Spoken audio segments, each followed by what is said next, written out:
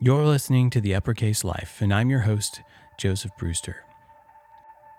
Are you listening?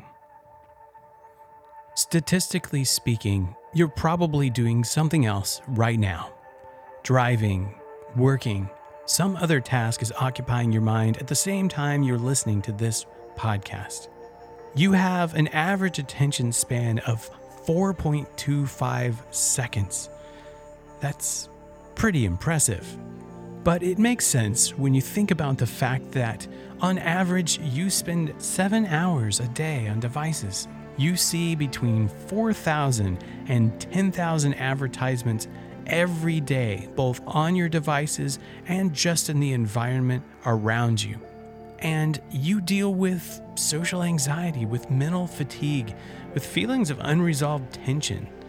But this isn't how you were designed to live. In fact, it's difficult to appreciate just how incredibly fast the culture around us as a species has changed. For the first time in history, we don't get lost. We constantly have a connection to a global satellite system that can tell us where in the world we are and how to get to where we need to be. For the first time in history, we don't have unanswered questions, so to speak. We have unlimited knowledge for all intents and purposes at the touch of a button in our hands. And boredom today means something different than it used to mean. In fact, it's almost impossible to be bored. We have so many apps and games and movies and TV to watch that there's no possible way in an entire lifetime that you could consume something like YouTube or Netflix. And even our video games now are not designed to end. They are designed to be open-ended and continuous so that you could play these games every day for the rest of your life and not technically beat them. And all of this noise, all of this availability crowds out something critical to the human experience.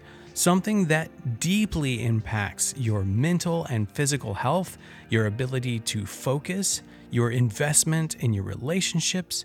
All of these things are crowding out stillness. We as a culture struggle with stillness. Statistically, we even struggle with taking vacations, so much so that Americans report having great difficulty not doing work while they're on vacation, or even just relaxing when they're in their beds at night. And it's because we weren't designed for this. Our brains weren't designed for this. And the great thing is, you have the power to end the tyranny of interruptions and constant availability in your own life to a great extent. And you must. If you want to protect your sanity, if you want to get the most out of every day of your life, and if you want to be in the right mind frame to really enjoy your relationships and to be creative in the long run and to have ideas that are going to benefit your workflow, you're going to have to cultivate stillness. So I want to give you what I think are some really vital practices that you need to consider. In fact, I will say if you are not doing these things, I can guarantee you that you're going to be enduring stress, anxiety, exhaustion, and you're going to experience burnout if you're not already. Just wait, it's there. In fact, I would wager that if you cultivated additional stillness in your life, you'd probably identify that you had some stress on your shoulders you didn't even realize you had because you hadn't been able to stop long enough to really feel it. Okay, so let's get into this. 4 things I want to talk to you about. The first one is tame your technology. Technology is amazing. And listen, technology gets a bad rap. We blame technology as if it's the technology's job to manage our decisions. And I just want to push back on that and challenge you. It is not your phone's job to protect your focus. That is your job. That phone is a tool and you need to tame it. You need to take control of how and when you interact with your devices. You really need to consider that statistic. Are you spending 7 hours a day on your device? That's a lot of time. So take control of how and when you interact with your device. You need to delete some things. You don't need everything you have on your apps, on your television, in your house. I can almost guarantee you, you need to tame that technology and delete some of it.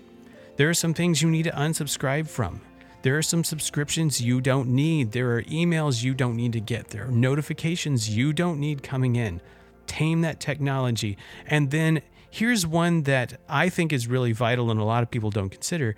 Physically move some of that technology. Because let's face it, if you walk into a room and the central feature of that room is an electronic device that's going to suck your time away, is that what you want that room to be? So maybe you have a room in which you're going to regularly watch TV, but maybe you need to have some rooms in which there are none. Maybe you need to physically not take your phone into the bathroom with you because, let's be honest, and I'm guilty of this, you spend more time in the bathroom when you have your phone in your hand. You are killing time. And it's like we can't spend a minute and a half in a bathroom stall without a phone because we don't have that long of an attention span. So you can physically move technology as a method of taming it.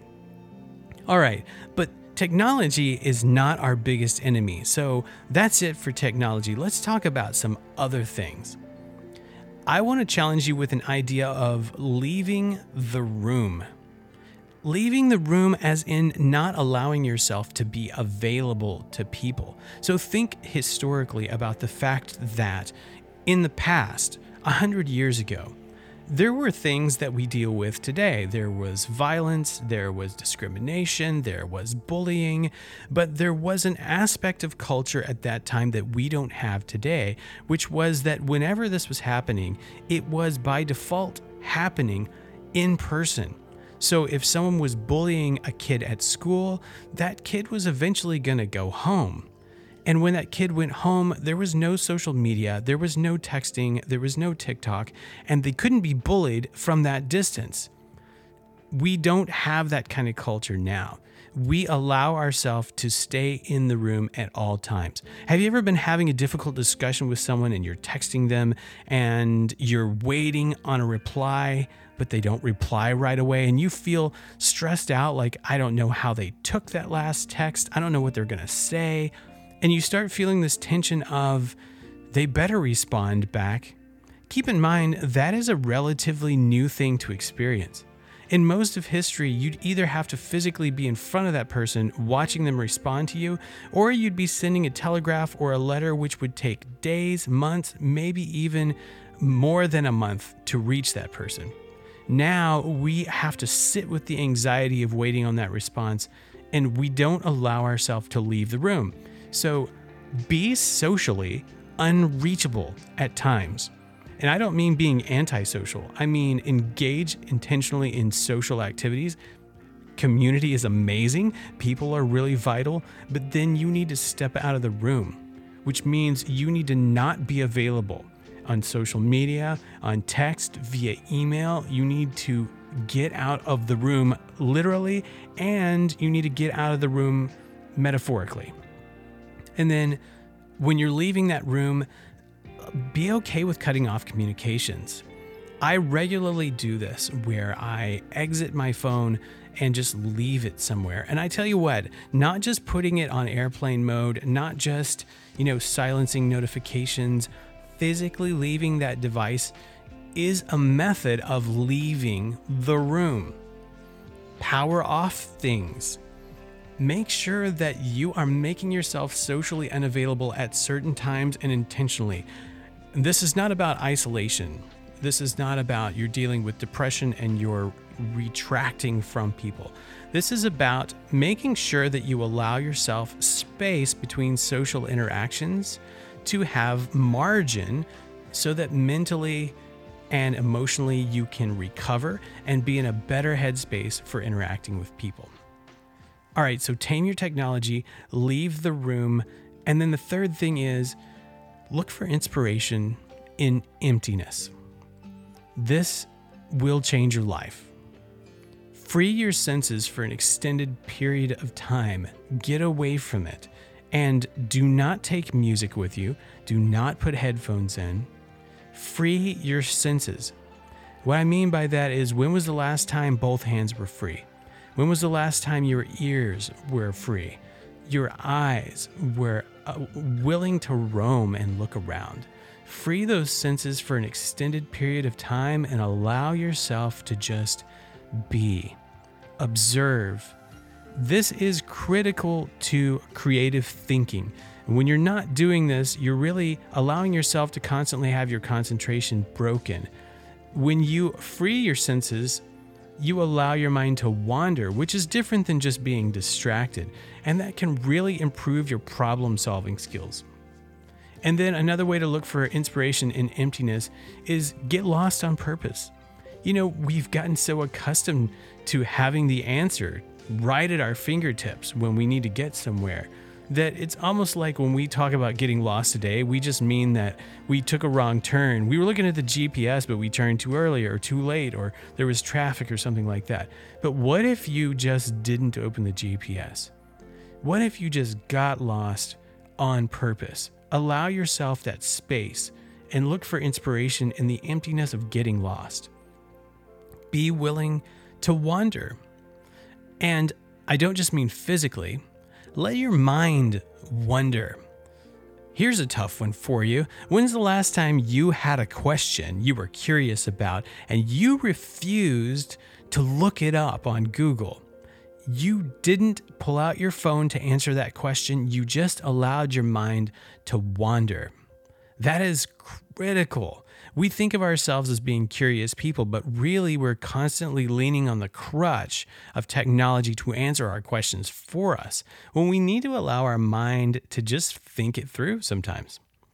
So tame your technology, leave the room, look for inspiration in the emptiness, and then here's the last one, is just simply be still. Befriend silence. This one's hard. I'm telling you, this one is, you're not going to like this. You could think of it as meditation, and I think there are a lot of meditative practices that would fall in this category. For us, it's very difficult. If you got a 4-second attention span, then being still is probably a huge challenge for you, but you need to do it. Work on that muscle, if you will, of being able to be still and rest, because the greatest things you're going to experience in life don't always come from the noise. Sometimes they come from the stillness. Sometimes the most profound answers you're looking for in your daily life are not screams, they are whispers, and you can't hear them if your mind is always busy. So be still, befriend the silence, and communicate with your own mind. I know that can be scary, especially depending on what your mind is like. You might think, I can't focus for anything. That's never going to work for me. And I would say, that's all right. You sit down and you're trying to be still and you find yourself distracted. That's okay. Just stay there. You don't need to be available all the time. It's not good for your health. It's not good for your creativity. It's not good for your relationships. And it just isn't necessary. I don't care what you think is normal. It isn't necessary. It's not what you're made for. How would it change your life if you could be still? Thank you for joining me today. I would love to hear your opinions, your thoughts on this. Do you struggle with being still? Do you struggle with rest or with being always available and too busy?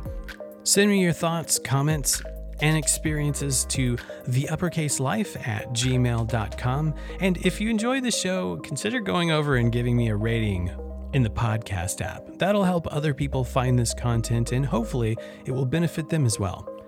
And until next time, live like it matters.